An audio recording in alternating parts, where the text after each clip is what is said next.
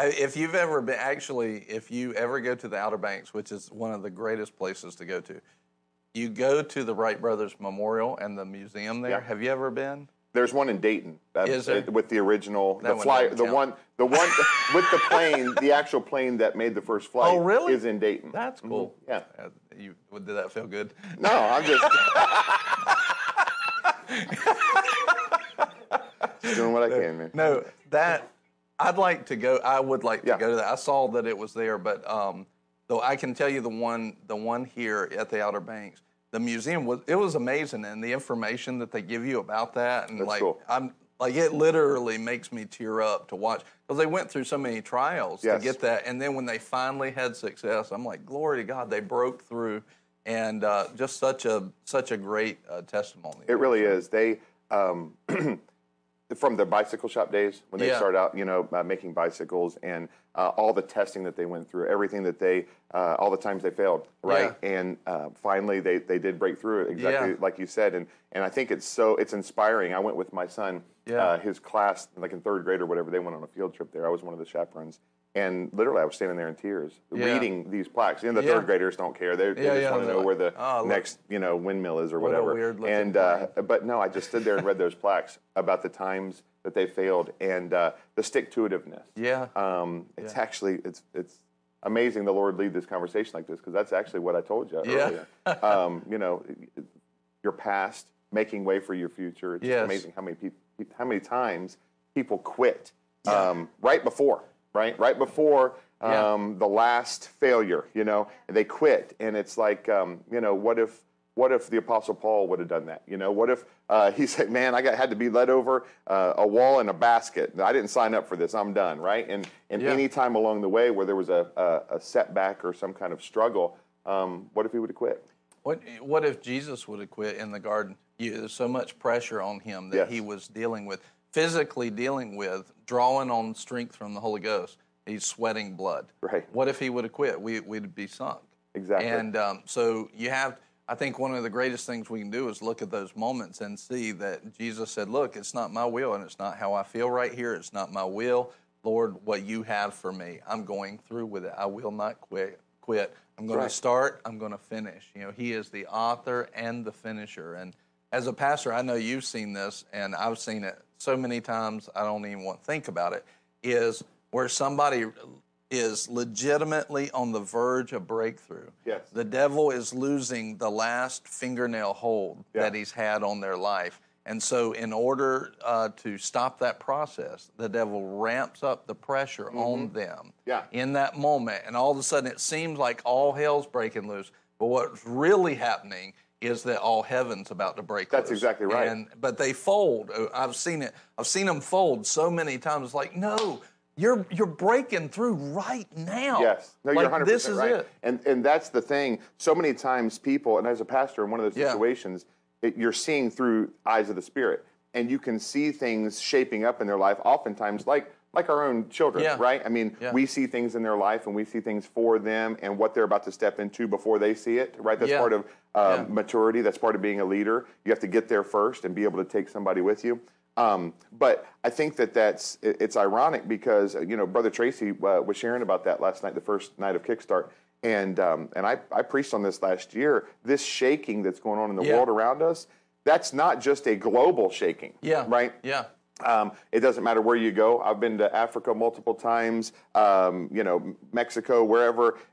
Everybody has a story in Lebanon, in Albemarle. Everybody has a story, and there's shaking going on all around us in different capacities and in different facets. That's right. And what people don't understand is the glory of God is designed to shake out the things. It's like being tested, right? Being tested, like gold is tested, tried by the fire. The Bible's very clear that God will not tempt us. He can't be tempted with sin or evil. He won't tempt any of us, but a tempting and a testing are two different things. Yes. And, when God took Abraham and he was putting him through the fire, and he said, listen, if I ask this of you, what are you going to do? Yeah. You finally received the son of promise. Now, what are you going to do? The son, your only son. In Genesis chapter 20, 22, it's talking about him going up that mountain, and God specifically said, take your son, your only son that you love. I mean, talk about hitting you right in the Yeah, heart. yeah. Here's your only son that you love. Yeah. Now, what are you going to do with this? Are you going to walk through Yeah. and trust me for provision? Right up until the time where you've got the dagger in the air, are you going to Yes. trust me all the way through the process? Because what happens is the testing of gold, the trial by fire, is to burn out all the other things. Yes. You don't feel Yeah. sorry for the gold going through it. No. The Yeah. gold's got nothing to It's worry gonna about. make it It's- through. It's all the impurities. Yeah. They get burned away. Yeah. And the Apostle Paul talked The about gold's that. carrying the glory of it. That's of exactly itself. right. The Yeah. glory of itself, the glory of the gold is on the inside of itself. Yes. Its makeup is gold. And so, like the Apostle Paul talking about, thank God that us believers, we won't be at the white throne judgment, but Yeah. we'll be at the judgment seat of Christ. And he said, when you get there, he said, there's a foundation laid that I laid that no man else can lay. It's done. You don't have to lay this foundation anymore. But how are you going to build on this? Because the things in life that matter are all kingdom. They're all glory-based. Yes. If you can't get it by faith, you don't want it in your life, I'm telling you. That's right. And so he's going to say, listen, the things that are wood, hay, and stubble, they'll be gone, but the things that are gold and precious stones, he said, those are the things that you want to be a part of your construction. So anyway, that's where a lot of people find themselves. Yeah. Yeah. I'm thinking about, I've really gotten a lot out of this story where they're on the sea multiple times and a storm comes up. But in this one, they're on the sea, they're going to the other side, Jesus is asleep, and then this demonic storm comes up, and what we see is that it looks like it's directly attached to the demonic spirit that's in the man, Right. the Gadarene demoniac, right? And so, but here they come, and this is a death storm. I always think about most of these guys were fishermen. They grew up on the sea. Yes, they sir. were there. They've been there. They've seen that. And when those fishermen are saying, we're all going to die, obviously this was no mere Something storm. more to that. This was more Yes. there. And they get up, and I'll often will compare and contrast the mindset and the easy and lightness of Jesus versus the heavy and hard of the disciples. And their mindset was, we're going to die. And Jesus' mindset was, no, the Father told me to go. I'm only doing what I saw the Father do. I only said, let's go to the other side because I heard exactly right. him say it. So the Father had already given instruction, and in that instruction was provision. Jesus was looking more at the Word of God than he was looking at this storm. So he didn't look at that. But this storm is a pressure. You know, Right. it's a temptation to drop faith. Yes. It's trying to come against them. But what was on the other side of the storm? As soon as they break through that The storm, Gadarene demoniac. you have the woman with Gadarene. issue of blood. Yeah, boom, boom, boom. exactly. But and even just with the demoniac, Yeah. he goes and he preaches to that whole region. That's right. All around Decapolis. He breaks the good news all in those 10 cities. Yes. Like there's a breakthrough that just was on the other side of that storm. That's awesome. There was a revival on the other side of that storm, and so they needed to get. Let's read that really quick. It's in Mark 4. Let's read this. I want to because something when all this stuff with COVID started and everything started rattling in the spring of 2020, I preached a message, and basically I had never really seen this like this. And Mark 4, like you said in verse 35, Jesus said, "Let us pass over to the other side." Right? So they sent away the multitude. Get on down to verse 38. He was in the hinder part of the ship, asleep on a pillow. He had already done his job. He did his part. He preached all day. He preached on the sower sows the word. He preached on the kingdom. The day was totally far spent, and he said, okay, I did my job. Let's go to the other side. There's your instructions. Yeah. I called each of you into this ministry to follow me. Yeah. That was the point. Yeah. He said, when I called you into the ministry, I called you to come and follow me. Now, following me right now is let's go to the other side. Yeah. That's the instruction of the Lord. Yeah. And so when they woke him up, they did not see his caring for them. These are men that lived with him, that walked with him, talked with him, ministered with him day in and day out. This is a huge point. And they didn't even realize that he loved them enough and cared about them enough to get them to the other side. Yes. And so he said, All right, so I don't want to skip over that because how many people have you seen?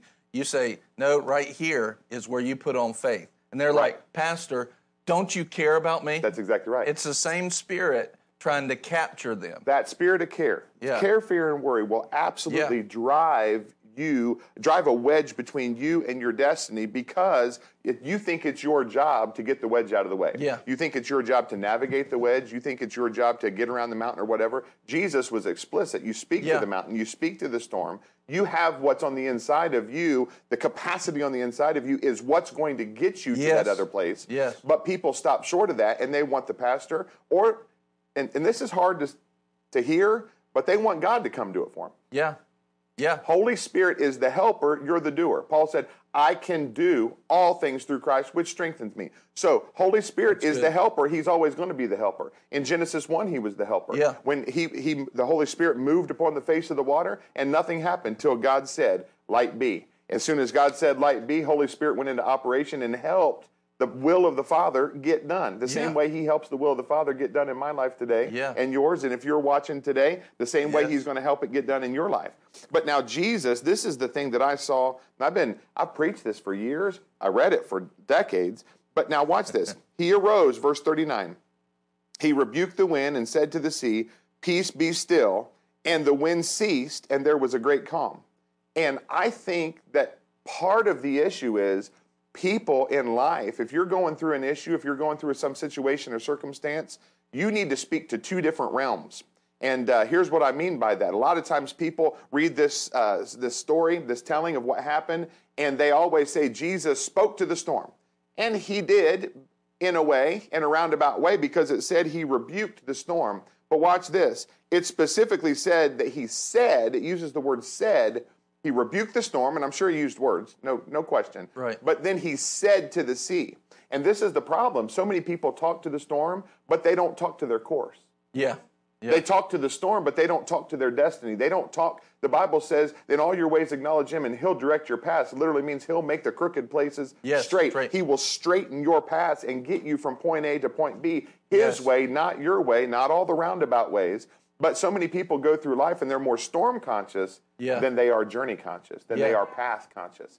And it's vital for us to understand that while Jesus rebuked the storm, he spoke to their path. Yes. Because, see, that's the problem with the disciples. They were so storm conscious, they forgot that they're getting to the other side, and it's going to be based on this path that Jesus told them that they were going to go. Yeah. Amen? That's right. Right. Anyway, so I just think that people's past really keep them held down, keep them in bondage. How many times? Go ahead. Well, and I preached a few weeks ago, probably a few months ago now, but I said the storm is designed to get your eyes off of Jesus. You know, it's designed to get and that's a very simple point, but the point is in Christ is also our destiny. Yes. It's also in him is that light that lights our path. Yes. And so the storm is not just designed to get you on the physical and the fleshly things and the fear and the care. Right. It's designed to get your eyes off of the spiritual things, including where are you going?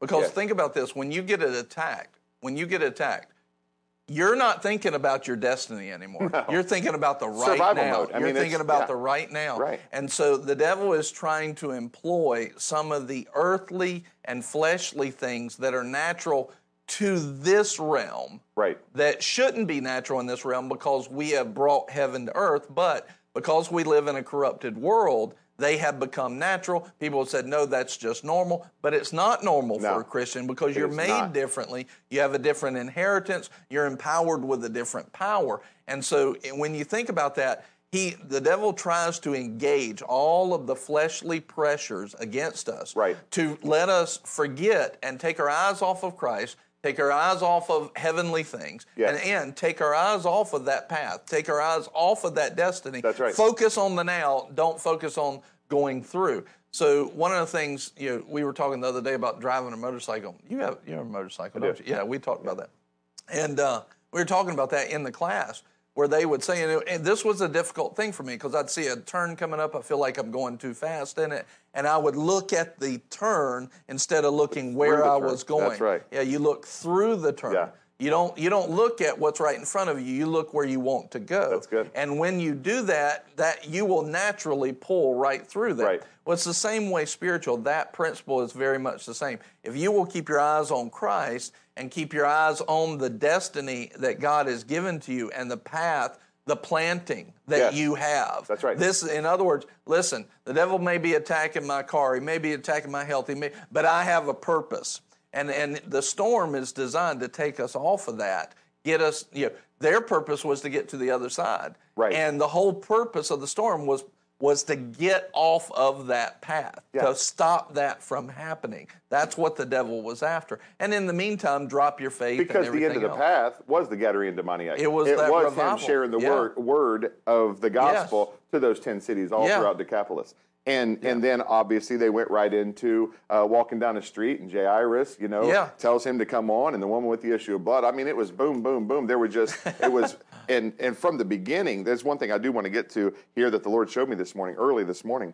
But what you were saying, a lot of people, even seasoned believers. Yes. It's so easy to not think spiritually. That's right. I'm talking about people in the flesh. In the flesh. That's what I'm saying. Well, that's what I meant. It's so easy to get our mind off of spiritual things and onto the physical things. 1 Corinthians 3:1. And what I was saying, just so that's clear, like I wasn't correcting him, I was adding an addendum. It's easy in the flesh to get our mind off spirit. It's easy in the spirit to keep our mind on the spirit. That's right. But it's which one are you listening to and paying attention to? Yeah. Well, the Apostle Paul in 1 Corinthians 3, verse 1 said that he said, I wanted to speak to you about some spiritual things, but I can't. You're still carnal. Yeah. He said, you are not ready to go to the place spiritually because your answer is spirit. Your answer, there's a spiritual course and there's a spiritual design from the inside. It's your nature. It's who you were designed and created and literally born to be. Yes. I'm not who I was. Yes. I'm not the same person I was before. And the Apostle Paul talks about that in Acts chapter 26. I love this because I want to talk about new beginnings a little bit today with whatever time we have. And Acts 26, he's testifying in front of King Agrippa. The chapter before, he's testifying in front of Caesar's judgment seat. And I'm going to go back there in a second. But look, he said this in Acts 26, starting in verse 10. He said, actually, I'll read verse 9. I verily thought with myself that I ought to do many things contrary to the name of Jesus of Nazareth, which thing I also did in Jerusalem, and many of the saints did I shut up. Now watch what he did. Shut up in prison, having received authority from the chief priests. And when they were put to death, I gave my voice against them. Talk about rubbing salt in the wound. The guy's getting stoned right there, and he's hollering at them and giving voice against them right as they're dying. And I punished them often in every synagogue and compelled them to blaspheme. And being exceedingly mad against them, I persecuted them even unto strange cities. And believers knew what was going on, but word got out. I shared about this not long ago, but matter of fact, I'll go back here to chapter 9 really quickly, because this is when he was on the road to Damascus, and of course, the Lord Jesus talked not only to him, but the Lord showed up to Ananias, right? And spoke to Ananias. Yeah. And Jesus said this.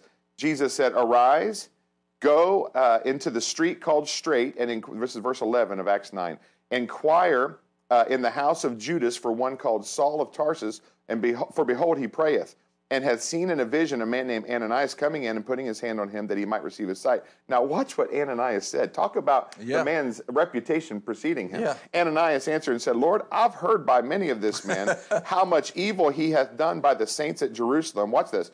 And here in Damascus, here he hath authority from the chief priests to bind all that call on thy name. That verbiage is so specific. Ananias knew that the head of the, I'll say church, but the synagogue, the chief priest, the one who was more educated than anybody of all the Israelites, of all the Jews, the chief priest who had heard of all the words and the prophecies, and it was to the fathers that they were given, right? The chief one. The chief one. Yeah. The chief one. And he, of all of them, should have been looking for the Messiah the most. Yeah. But the chief priest is the one who killed him.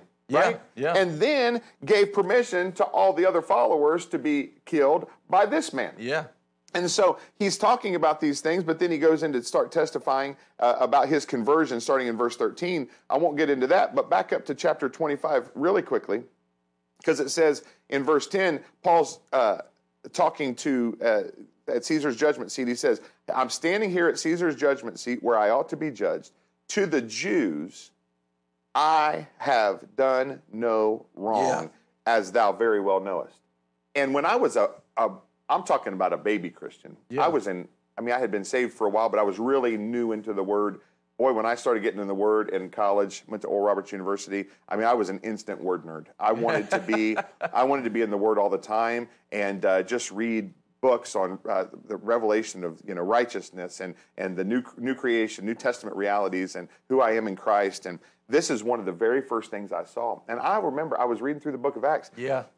and I read this, and I get up to chapter 26. I remember the day. I said, no, wait a minute. And I went back to chapter 25. And wait a minute, to the Jews he did no wrong. And Brian, I'm telling you, I can remember that day just closing my Bible and meditating on that precious truth. Must have been for 2 hours. It felt like 12 hours. But I just sat and meditated on that. Of all the things he did, he could have boldness to stand in front of the greatest judgment seat in the known world at the time and say to those Jews, I've done no wrong because I'm a new creation. That's right. I'm not the one I used to be. This man did that. Saul of Tarsus did that. Saul of Tarsus did that. But Paul stands before you and says, I've done no wrong to the Jews. And it just, it is some kind of revelation. Yeah, revelation of righteousness in that way. And I think when we understand, I've said this many times, we have a series on the 3 parts of man. If you don't understand the 3 parts of man, you are going to misinterpret many, many, many scriptures here. And that's one of those pieces right there, because at one point he is talking about his new spirit, his new creation in Christ. And then on the other hand, he's talking about the fleshly man, basically, before he was renewed in the spirit. And you see that, and it's like, how can that be so? I've done no wrong to any man. And then I killed him, basically, in one chapter later. Exactly. When we see that and we understand that's how we can be sitting there in the middle. I love in Romans 7 where that's where he says, "Oh wretched man that I am." And he says, "Who will deliver me from this body?" Yeah, who will? And the answer is Jesus. Jesus, absolutely. But before that, he's going, the thing I want to do, I don't do, and the thing I don't want to do, I do. And he understood, and you see. He said the thing that was meant to be life to him, he found it to be death. Because his flesh wanted to keep going back to that thing to get his validation and to make himself continue to feel right about it. Correct. Yeah. And you see in that moment that he had, and it literally says it in Romans 7. You see where he had an input from the flesh and you had an input from the spirit. And both of those were being processed in the warfare of the mind. That's exactly taking some of those thoughts captive. But he understood those parts of himself. Yes, he did. And he understood that the real him was completely new, made in the image and likeness of God, a completely new creation in 2 Corinthians 5, and made the righteousness of God in Christ. Made that. And when he realized that, that's who I am. So then when he came up later, and I've taught people this as well as myself, when you come up later to that place and you're being tempted by sin, or you're being tempted by a storm, right? When you're being tempted by that thing doesn't have power over you. That's right. That resurrection inheritance, power inheritance inside of you is greater than that. But if you don't know that, then you try to jump into it, it's not going to work. Right. You have to get revelation of who you are and what you've been given in Christ. And you can step up to that place. Let's say you're being tempted with whatever, cigarettes or something. Keith Moore has a story where a guy came to healing school. He just wanted to be healed of the cigarettes. And he said, I want you to do this. When you're smoking, just say, I am not a smoker.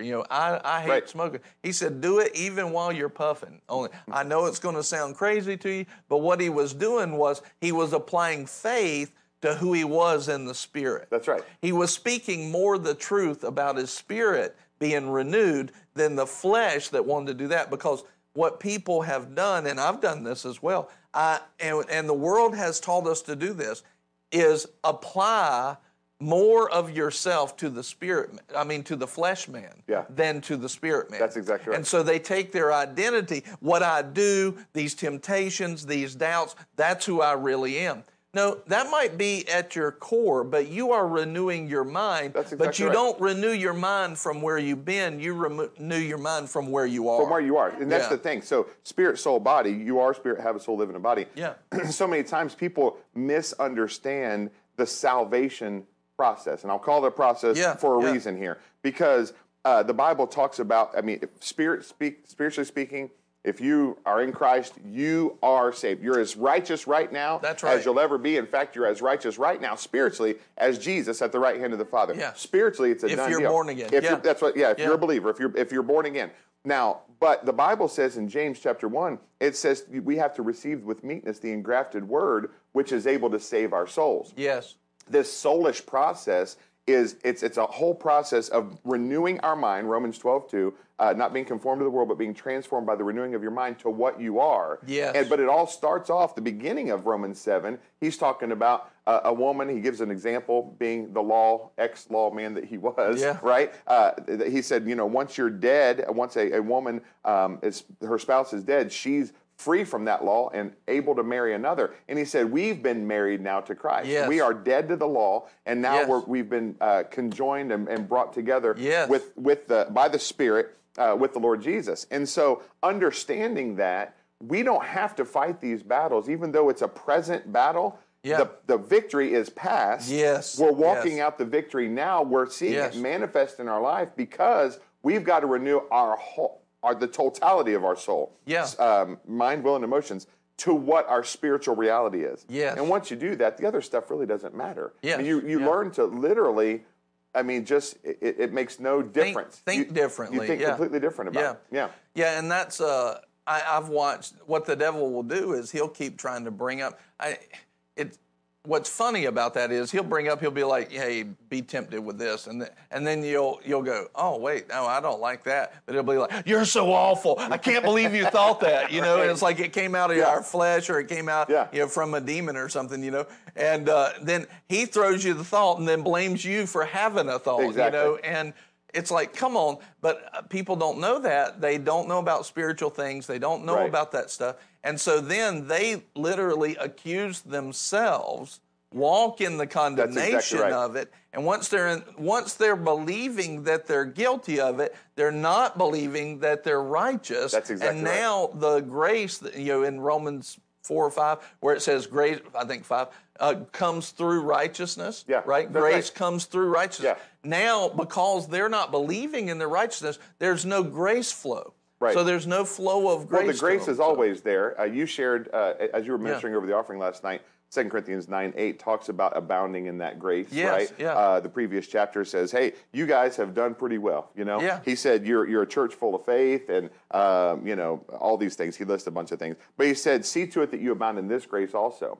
Yeah. You can pick and choose the areas that you want to believe God's word. Yes. And you can believe God's word for salvation and be born again, but just throw out healing. Or you might believe him for prosperity, but throw out the love walk or whatever. Yeah. So you won't get the benefits of all the full gospel because you don't dare to walk into what the Bible says is absolutely real. What you were saying last night. The Bible says this is absolutely real. And so if I don't think that that's my reality, I'm always going to have to try to attain to something. Yeah. And so the believer then, we're called believers for a reason. We are not achievers. Yeah. Yeah. Jesus achieved. He said in John chapter 17, that great high priestly prayer, he said, for them, I sanctified myself. Now they're sanctified through the word. Yes. And Jesus is the word, and Jesus is truth, and the word is truth. That's great. So you got the Jesus, truth, word triangle there that are all working the same thing in our life. But if we don't allow ourselves to see us complete in him and him completed through us, then we won't ever step into any of the other little things about believing God for a job. Right. I mean, because we'll be so guilty and we'll have so much condemnation, which is not just a feeling. Like that's been dumbed down, I think, in a lot of circles, not knowingly, but people will say, I can't make it to the prayer meeting. And then somebody else will say, well, there's no condemnation. Like, you don't have to feel guilty about that, right? Yeah. Really, condemnation in the biblical sense is it's more of a picture of a sentence. Like the judge slams his gavel, and now I'm condemned to serve a sentence. Yeah. And in Christ, that's why the Bible says there is therefore now no condemnation to them who are in Christ Jesus, right? So those people who are in Christ, they don't have the same sentence because he took the sentence for me. Yes. He stepped in for me in my place, received the judgment so I can walk judgment free. Yes. Now I can live a life free of a free course, able to do whatever he's called me to do. Yeah. That's awesome.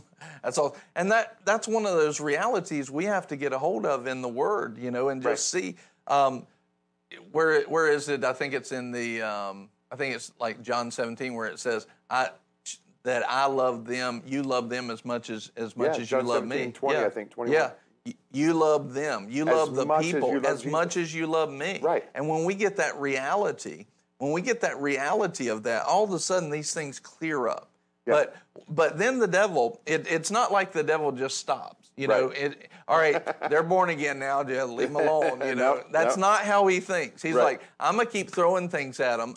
And I have a vision of something I've ministered this way. It's like we have a series of buttons like on our back, you know, and one is a temptation to sin this way or a temptation to drop faith or whatever.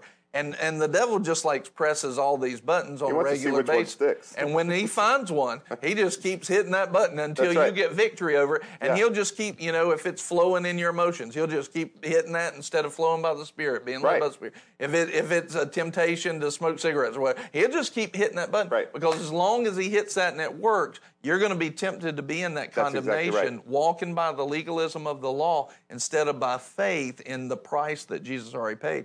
And so then one of the things that you see is he will constantly just make you feel, this is the error. If we will not pay attention to who our flesh man is, when the Holy Ghost comes, and Marky and I were having a conversation not too long ago, and she felt like she had to find all the areas to work on. I said, you don't have to do that. No. I said, that's why you have the Holy Spirit. He's written His law on your heart. If the Holy Spirit has not brought it up to you, don't go looking for the issue. Because when He brings it up to you, now there's a word and there's provision to bring it about. Right. But be in the Word, and then when the Holy Spirit says, hey, fix this. Okay, then fix that. Yeah. You don't have to go looking for that. But because we've all been that way at some point, then what we're doing is like the thing about condemnation, the thing about being in a corruption is, I've said this multiple times, is in that corruption, our flesh always wants to pay a penalty. Right. It always wants to pay a price. Always have to earn your way. And Jesus said to me, the Lord said to me very clearly years ago, He said, there's already been a payment made, and you will never pay a higher payment. That's exactly right. And I went, oh my God, that set me free. You know, and that'll actually, a lot of the word of faith where people get off in a ditch, that'll clear that up, that one statement. Because a lot of times those ditches, any, whether it's word of faith or whatever it is, those ditches are all designed to put the focus on you. Yes. Anything that puts the focus on you and takes the focus off Jesus is automatically, you can throw it out right now. That's because the enemy, I mean, he's got a lot of names, right? Beelzebub, that great dragon, the deceiver, right? The wicked one. The accuser. The accuser, that's where I was going last. But that's all right. But the wicked one, like, for example, wicked just means twisted. Yeah. There's no originality in Satan. Yeah. So we get the same word wicker, like wicker furniture, as wicked. Same word origin. It literally means that he takes something and he twists it and he mangles it so much that by the time he's done with it, you can't even recognize what began to be truth in your life. Yeah. He's twisted it so much that you dare to believe what you're seeing. That's why we walk by faith and not by sight. That's why we look at the things which are unseen, because the things which are seen are temporary. They're all subject to change. Yeah. But the accuser of the brethren, who's night and day, Pastor, night and day, his job is continually to tell you that it's not good enough. That's right. Whatever you can do is not good enough. So I just decided a long time ago to agree with him. Whatever I can do is not good enough. You're right. That's one thing that we can agree on. Yeah. I'm not good enough. But I'll tell you one who is, and his name is Jesus, and He has already bruised your head with His heel, and it's already done, so I don't even need to have this conversation anymore. That's the only thing that Satan and I ever agree on is I'm not good enough.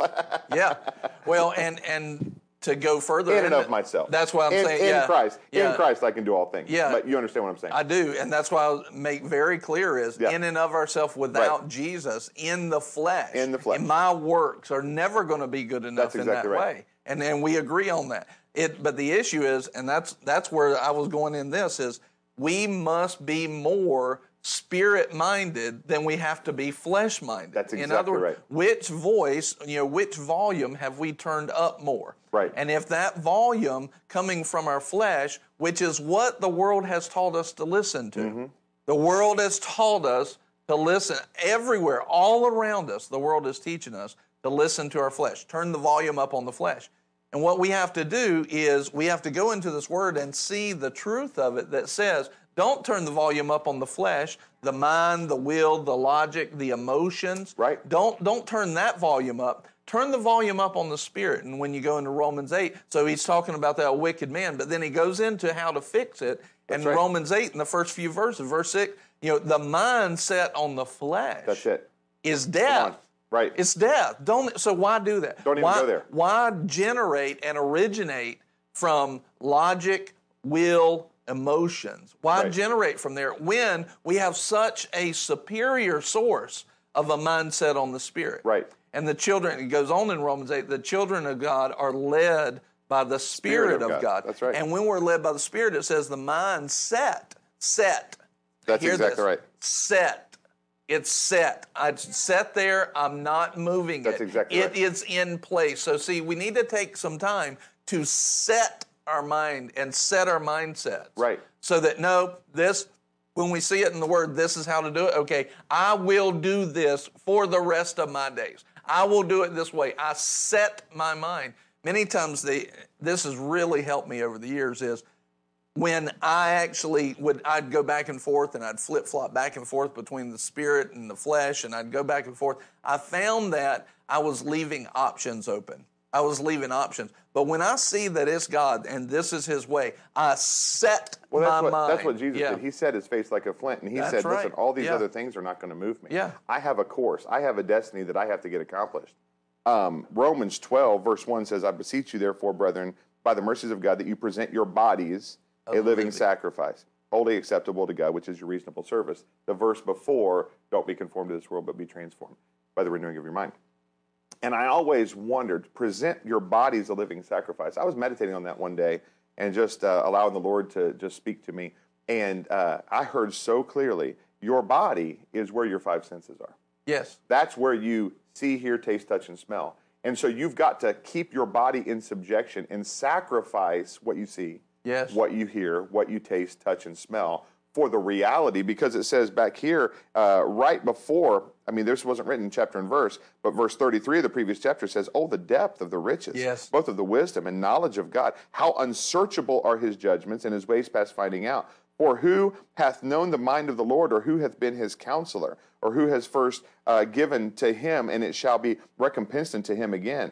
For of Him, and through Him, and to Him are all things, to whom be glory forever. And then it says, so I beseech you, therefore. Right? That's why the therefore is therefore. He said there's all this wisdom and knowledge and revelation laid up for you, the depth. And no mind can comprehend that. But you have to keep your bodies in subjection. You've got to decide that it's not what you see, what you hear. It's not about anything you see on the news. It's not even about what your best friend comes to you and says, or being pulled emotionally in one way or another to feel like you got to get off course over here. It's renewing your mind to the Word of God, because only in that, Isaiah 55, it says so many people preach the bad news half of it and say, His ways are higher than our ways and His thoughts are higher than our thoughts, and they just end there, right? Where I guess I'll never figure it out, because His ways are so much higher. He's doing something and I can't figure it out. But no, the whole point of that prophetic utterance was that, hey, just like the rain and the snow comes down thither, I like King James, thither, and doesn't return thither, comes down and doesn't return thither, so shall my word be. And I believe with my whole heart,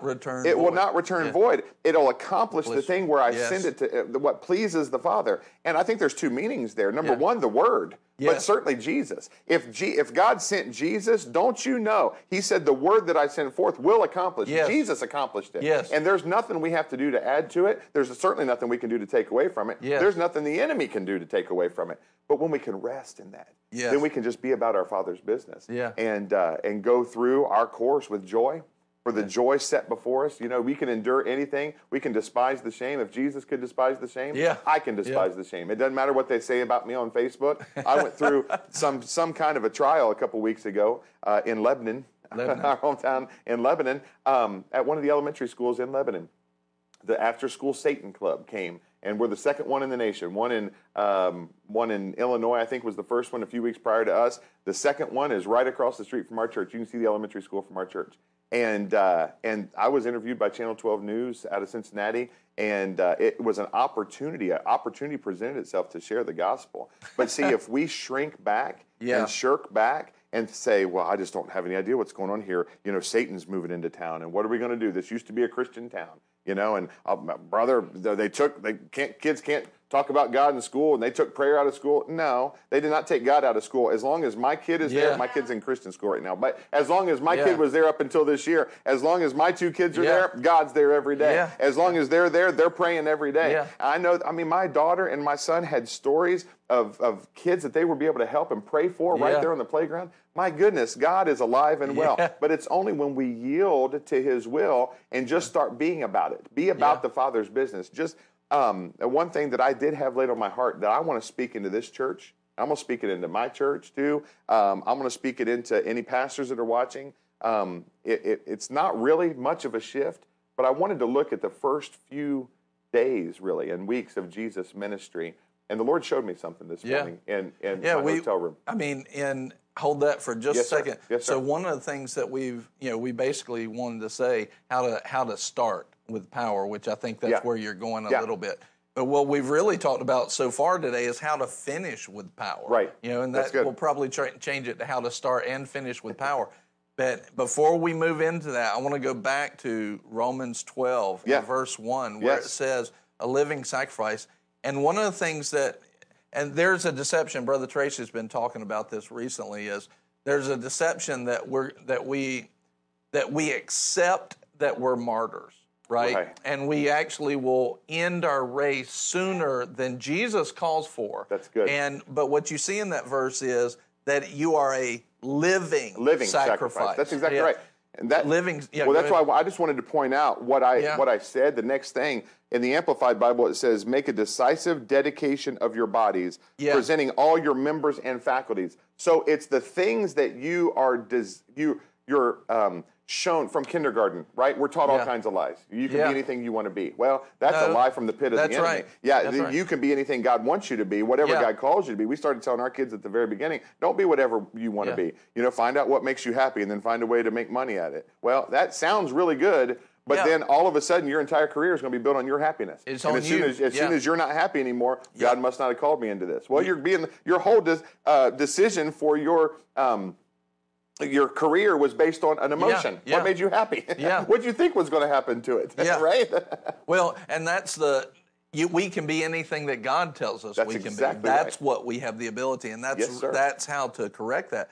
But what you see there is we are called to life. We are called to His fullness, right? Yes. But it's the fullness in the Spirit. And one of the things that you see there is when we have that mindset, when we get down to it, and this is where I find that most people falter, this is where I've faltered in the past, this is what taught me this, is when we see, and I'll come back to that verse at the end of this, is when we see, okay, we go through the Word, or we get a word from the Lord by the Holy Ghost, and we know it's God, either in Scripture or the Lord has spoken to us directly, and we determine, all right, this way is God, this way is the flesh. Right. Then what we should do is we should crucify that way. Yes. And when you see that living sacrifice, you're alive through the Spirit. That's good. But I have crucified those ways. Right. Those faculties, those paths, I've crucified those paths that lead to death. And even though I'm alive, I will not ever operate by those ways again. I make the decision. And so now I have cut off that option. And the devil, like with the button analogy, he's hitting there and he's hitting that button, but that wire's been cut. It doesn't work anymore. That's what he said, I'm dead to sin, right? Yeah. So, think about the sacrifice there. So I'm alive and I'm living. That's right. But I have cut off the temptation and the options and the ways. Yes. Think about a sacrifice. Once it is sacrificed, you are a living sacrifice.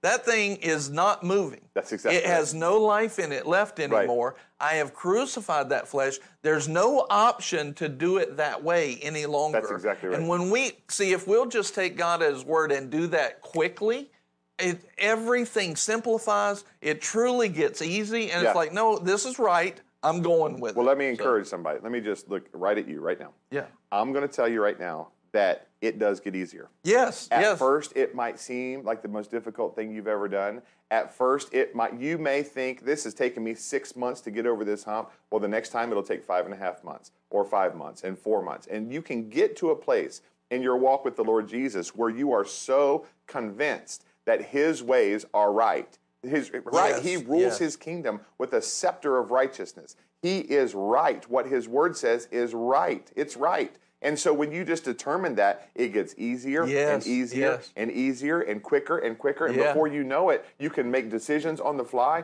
and the enemy can come. So simple. And like Jesus said, the enemy comes, he finds there's nothing in me for him to find. There's no button for him to push that is anywhere close to going to get me to get a reaction. Yeah, that's right. And all of a sudden now it's smooth sailing. The storm goes away. Right. Yeah. But I think I needed to say that because a lot of times Christianity is presented in some circles as you give your life to the Lord Jesus and everything then becomes a bed of roses. And they wouldn't really say it that way. But there are some things that come across and it's almost like, well, you just need to pray more. Just declare the word. And that's where this thing that's meant to be so beautiful, it becomes a works, a payment. It becomes works righteousness. And all of a sudden you think for God to move in your life. And God, you don't have to. You just do not have to get God to move in your life. God has moved.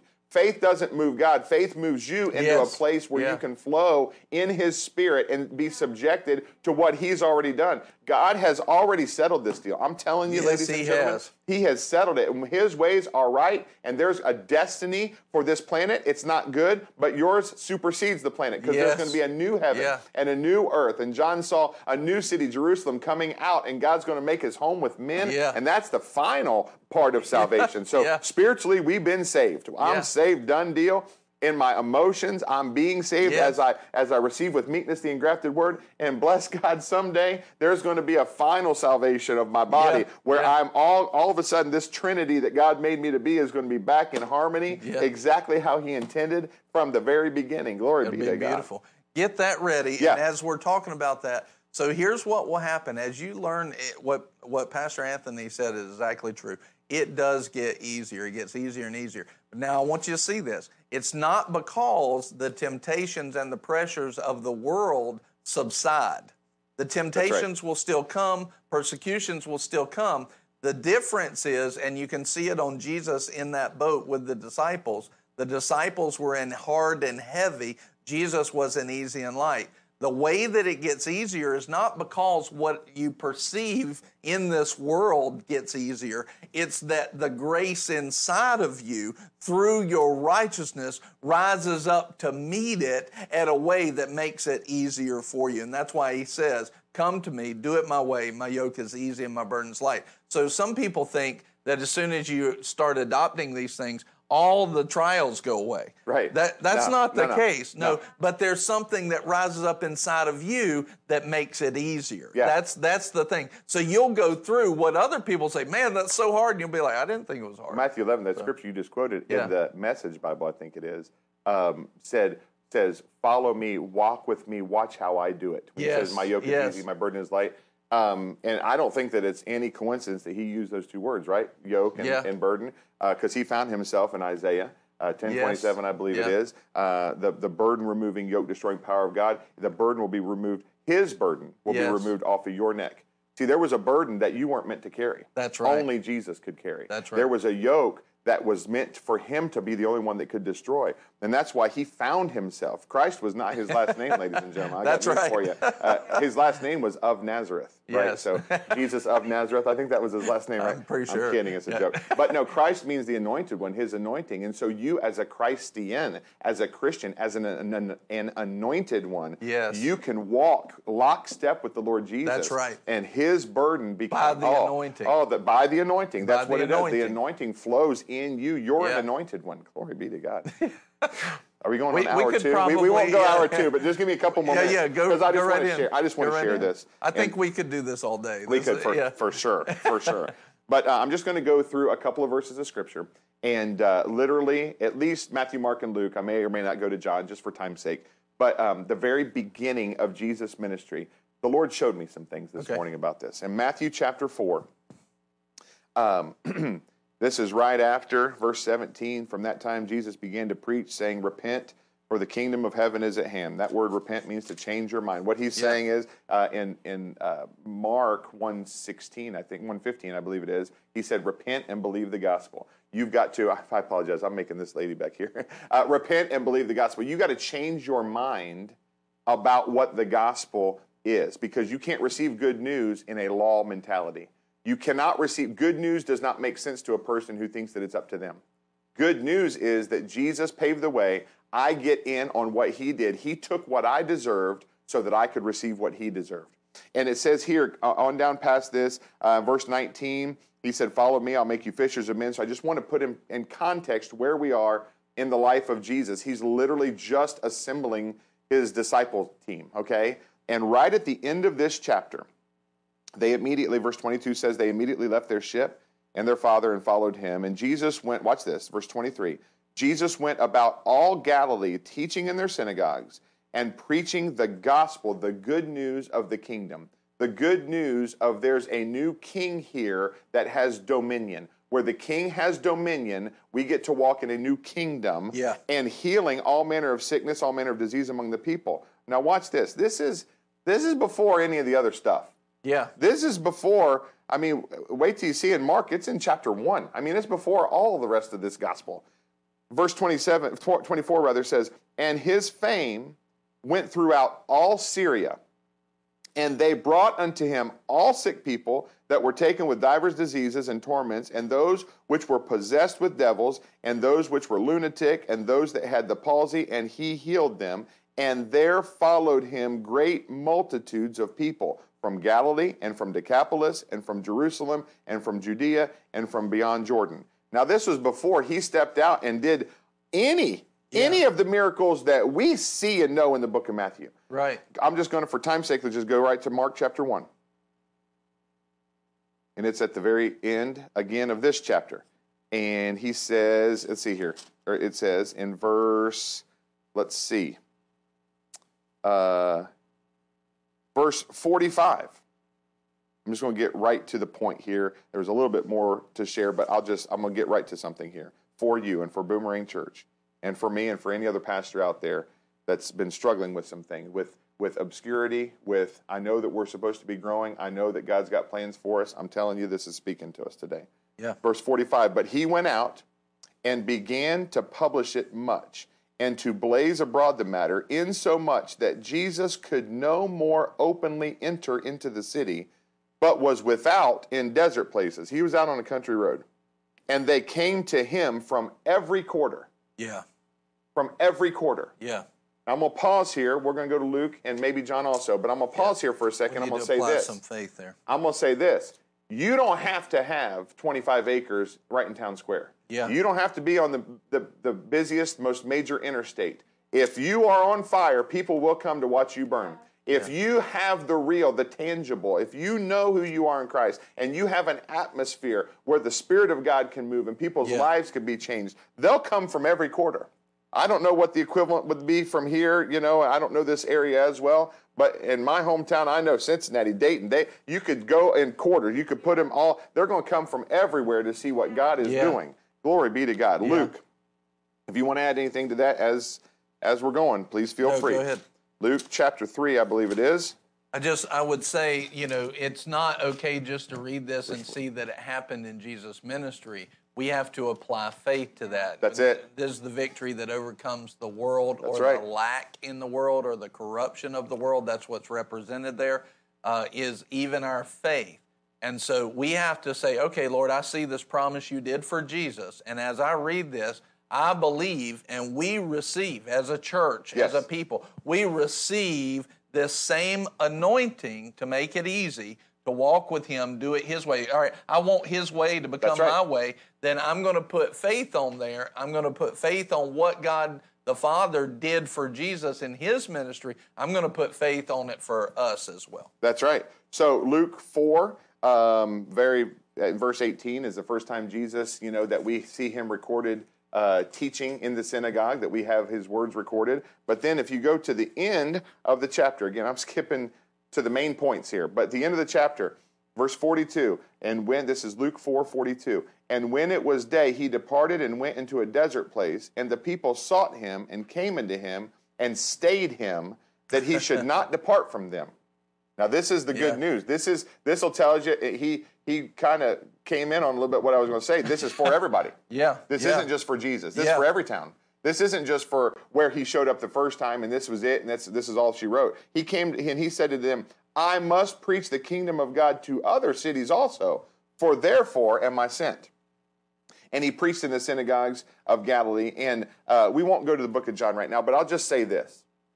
I believe with my whole heart that there is a remnant of the real church. Yes. You and I had conversations about this. You preached it several years ago. I've preached it a lot in my church. There is a definite real church versus the facade church. And we are a gathering of citizens called out to declare domain and dominion and rule and reign in our region.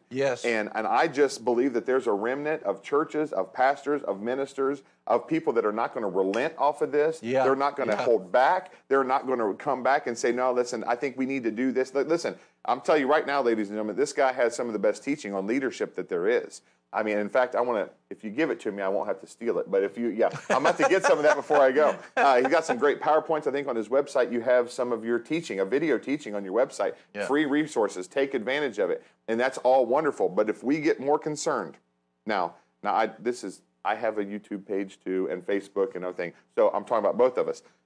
If we or anybody gets more concerned with your... I don't know where Buddy is. Find that link to his page and go ahead and put it up there so people can go and follow. Oh, yeah. It's website. The website is anthonywade.org.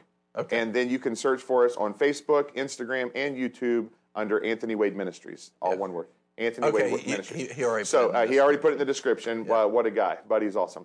Even though we kind of jabbed him a little bit on the what's real segment. Is that real or what? We kind of jabbed him a lot, but the question is, did we do it enough? No, the answer is no. The answer is absolutely not. We did not.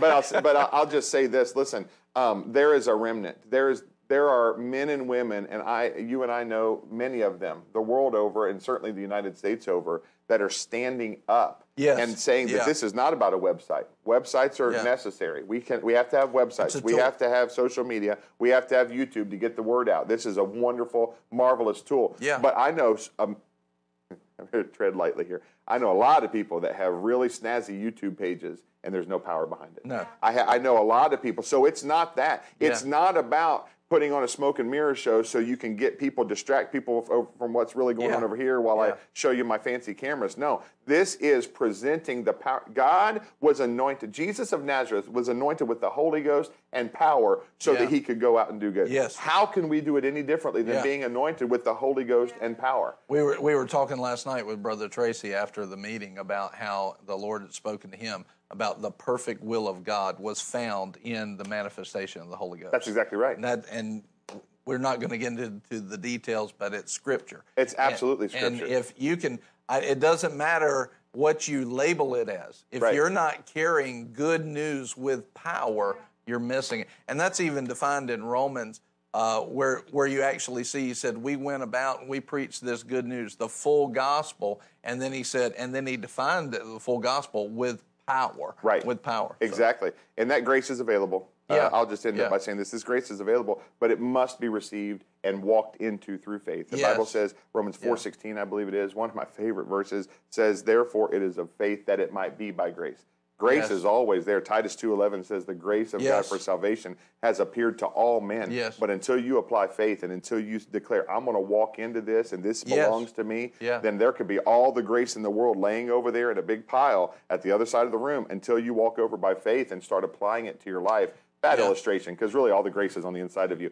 But you know what I'm saying? Until you tap into it and let it flow, that's how you're saved. By grace, you're saved through faith. It's at the intersection of grace and faith. That's where we get the victory and walk out God's will in every area of our life. Well, righteousness, just real simply, if you want to walk into grace, righteousness is what unlocks the key. You see that in Romans 4, Romans 5. I need to look at that verse. But it says it's through righteousness. Grace through righteousness is the wording of it. So, and you'll notice that when you're born again, are we saved by grace? Yes, we're saved by grace, but how did grace get there to save us? right? Yeah. It saved us when we believed on Christ and received our righteousness. That's exactly in Romans 10, 9, and 10. Yeah. So righteousness unlocks and opens the door to grace, and opens the door to grace to flow into our life. It's sitting there, it's ready, it's at the ready. But then we apply it and we move into the verse I was talking about last night, 2 Corinthians 9, 8. Right. All of the absolutes of God's grace, in all ways, in every place, in everything, abounding, all sufficiency. Yeah, all of that is released. That's sitting there because of verse 6 and 7, where it talks about we purposed in our heart. We purposed. We got intentional in our heart. In other words, I decided, so let's apply this to an everyday life so you can see it. I decided I need grace in my life, and this is where it really should start, I decided I want to give to the Lord lovingly my life, my choices, seed in some form, whether it be finances or if it's just I want to sow into Him fasting and utilize the tool that God's given me in fasting. And so I decide I'm going to sow my food into it. Or that's good. Let's go to this. Then let's say this. I decide I am going to not live by emotions or feelings. I'm going to live by the Spirit. Yeah. So when the emotions and the feelings come, which they will, then I have purposed in my heart. No, I've set my mind. Right. And I've purposed in my heart, I'm going to do this, Lord, your way. I'm going to do this and watch your yoke, and I'm going to take your yoke upon me. I'm going to let you lead me. You're connected to me in this, and you will give a gentle, don't do it this way, do it that way. I've set it in my mind, I've set it in my heart, and I purpose myself forever from this day forward. Lord, I will sow my leading by the Spirit into you, not leading by the flesh or emotions or by that temptation. I will lead it. And all of a sudden, when we set our heart, for real, set our heart, and this is where a lot of people, they'll agree with it mentally. Yes, amen, that's a good point. I see where the Scripture says that. But they don't set their heart. Got to set, yeah, that's exactly right. And he says, when you set your heart and you become intentional in your heart, I will give seed to the sower. There you go. And that seed unlocks that supernatural grace to come into being and be manifest. And that's where you'll have an abundance for every good work. So there's a way of God there, but we have to purpose in our heart for the purposes of loving on the Father. And when we purpose and are intentional in our heart, grace is released in exactly all sufficiency. Yeah. And so whether that's a temptation to do things in the flesh, or whether that's me, I want to purpose myself to fast, or whether it's I purpose myself to sow finances or sow time. But whatever you purpose in your heart to sow, God will give you grace. That grace is at the ready. Now, the only thing He ministers seed to the sower. Yeah, He ministers. He not only gives you the grace, He gives you the actual ability to be able to do it too. Yeah, over and above what you had. That's exactly not right. seed that you had before. No, that's right. That's an over and above you're already what you have budgeted. So it's like the talents. If you had 5 talents, but you purpose yourself to expand those talents, God will give you the talents in multiplication or the seed to multiply those talents. And not only that, sometimes that extra will come from those who buried theirs. Yes. Because He'll take it from That's the one right. that buried That is true. Yeah. He'll give it to the one that understands how to be fruitful. That's exactly right. And productive. Yeah. And so we have to purpose in our heart. So like with those verses you just said, all right, I just saw where Jesus, I've not seen that connection that you just pointed out, but I know it didn't this. Well, here's the thing. If I can just, if you remember that thought, because here's what the Lord was showing me in my hotel room this morning. It didn't take 3.5 years to build a great ministry, to build a huge ministry. No. Before the first chapter of Mark was even done, he couldn't even go into the city. Yeah. He had to stay outside. So all the other miracles, you can go the very next, flip the page to chapter 2, and there's the man being let down from the roof. Yeah. And then you can go all the way throughout it, Mark 4, he preached on the sower sows the word and silencing the storm, and the madman of Gadara, and Jairus' daughter, all the way through chapter 11, teaching on faith and all this things. All that came after him being so wildly and massively popular that he couldn't even go to town. Yeah.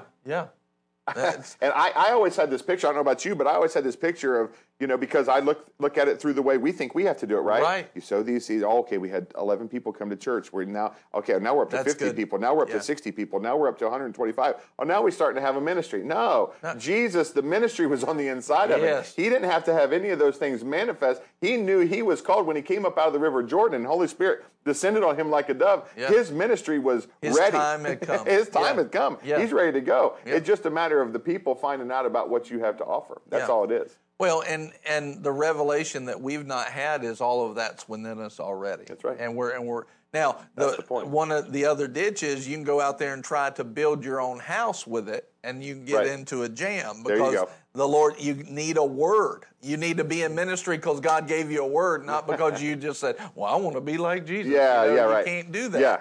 So you have these. That's why it's so good to have a loving pastor that knows the word, that can help you you walk what through you that said was set, right? The set place. God has set every member in the body as it pleased him, right? 1 Corinthians 12. So understanding that just because you may not have a microphone, just because you may not be part of the fivefold ministry, some might say fourfold ministry, pastors and teachers, some might argue that's one. But anyway, all that aside, just because you don't have a microphone, every single one of us has something about the kingdom and anointing to administer to the body of Christ. Whatever you're called to administer, that's your ministry. Yes. So it doesn't matter. We've all been called to be able ministers. Yes. In fact, the Apostle Paul in 2 Corinthians 3 says that we're able ministers. I mean, we just get going too long if we keep going on this. But I'm just saying. I thought that's you said 2 Corinthians 3 earlier this morning to me. I was like, I thought that was it, the able and adequate minister. I love that verse. It blew up inside of me a few years ago. But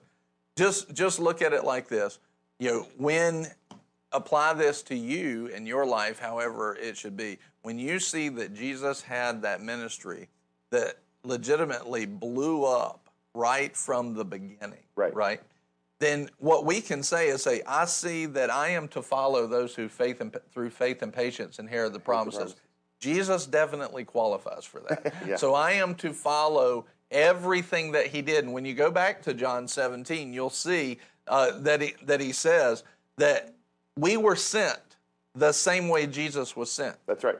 So when you sent me, so send I. When you apply that, and he's talking to every believer, not just the disciples in front of him, because verse 18 and verse 20, you'll see that he's talking to everyone that will believe on him through his word. That's right. Yeah. So one of the things that you see is that when you take that and apply it to those verses in Matthew, Mark, and Luke that we just looked at, I'm sent in the same way. That's exactly right. I'm sent with a ministry. There may be some foundational pieces that I need to work on me. That's what I found. Yeah, there's some things I needed to have worked out in me in order to do everything. And that goes back to, I prayed early on and said, Lord, I want to get up to heaven and find out I did good, but I only did 50%. Right. Like, I don't want that. I want it all. I want to be well-pleasing in your sight for you, and I want to accomplish it all. If that takes more of a dedication in some area or whatever, you walk me through it.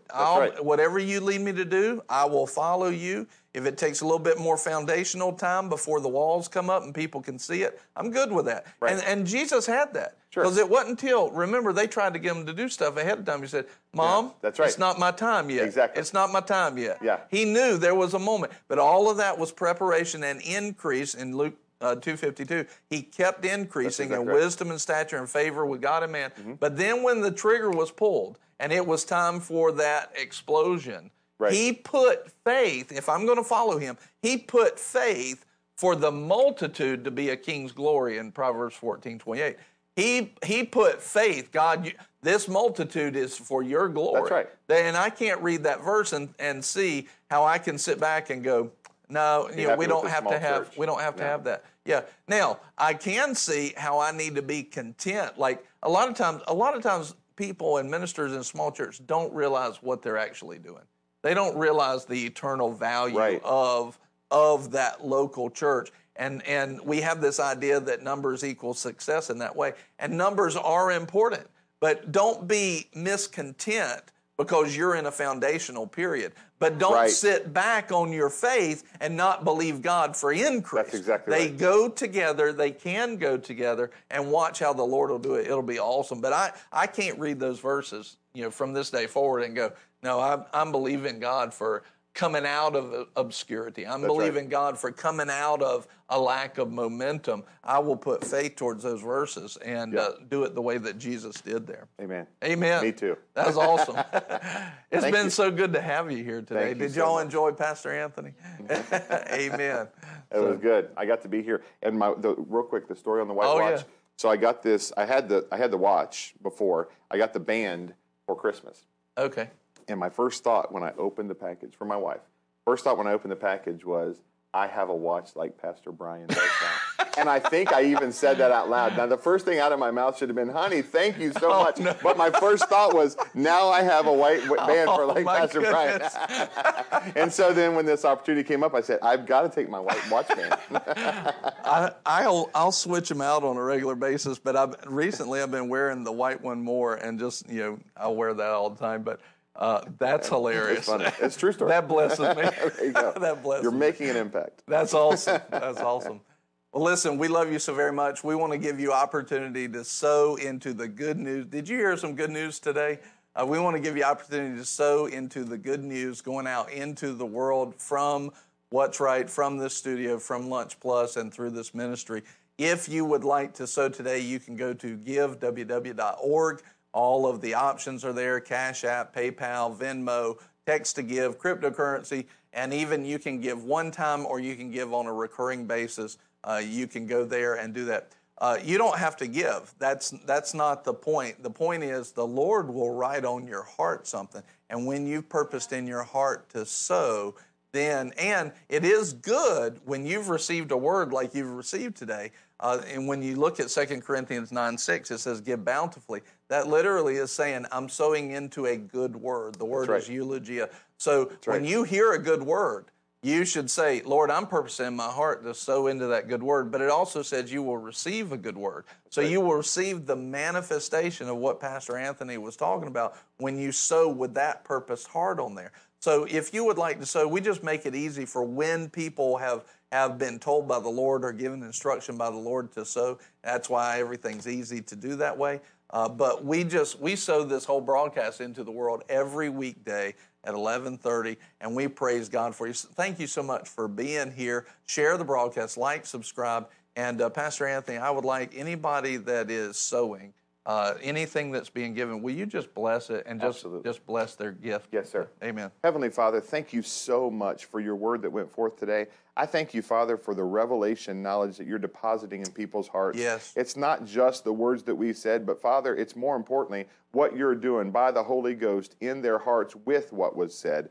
Father, make it revelation to them. Make it a reality in their life.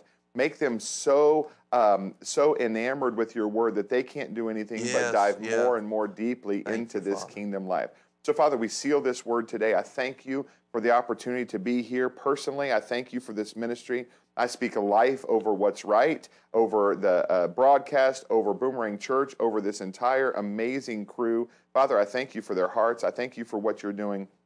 And Jesus, you said that when we're faithful over little, that the Heavenly Father will make us ruler over much. And so I declare that over them right now. I also declare that over the people listening and over this seed that's being sown today, Father. I thank you that you take it and you multiply it for your glory in the name of Jesus.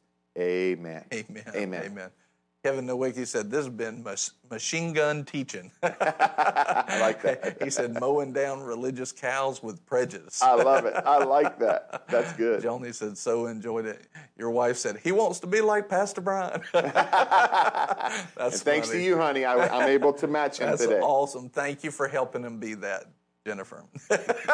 You helped him be like me. That's right.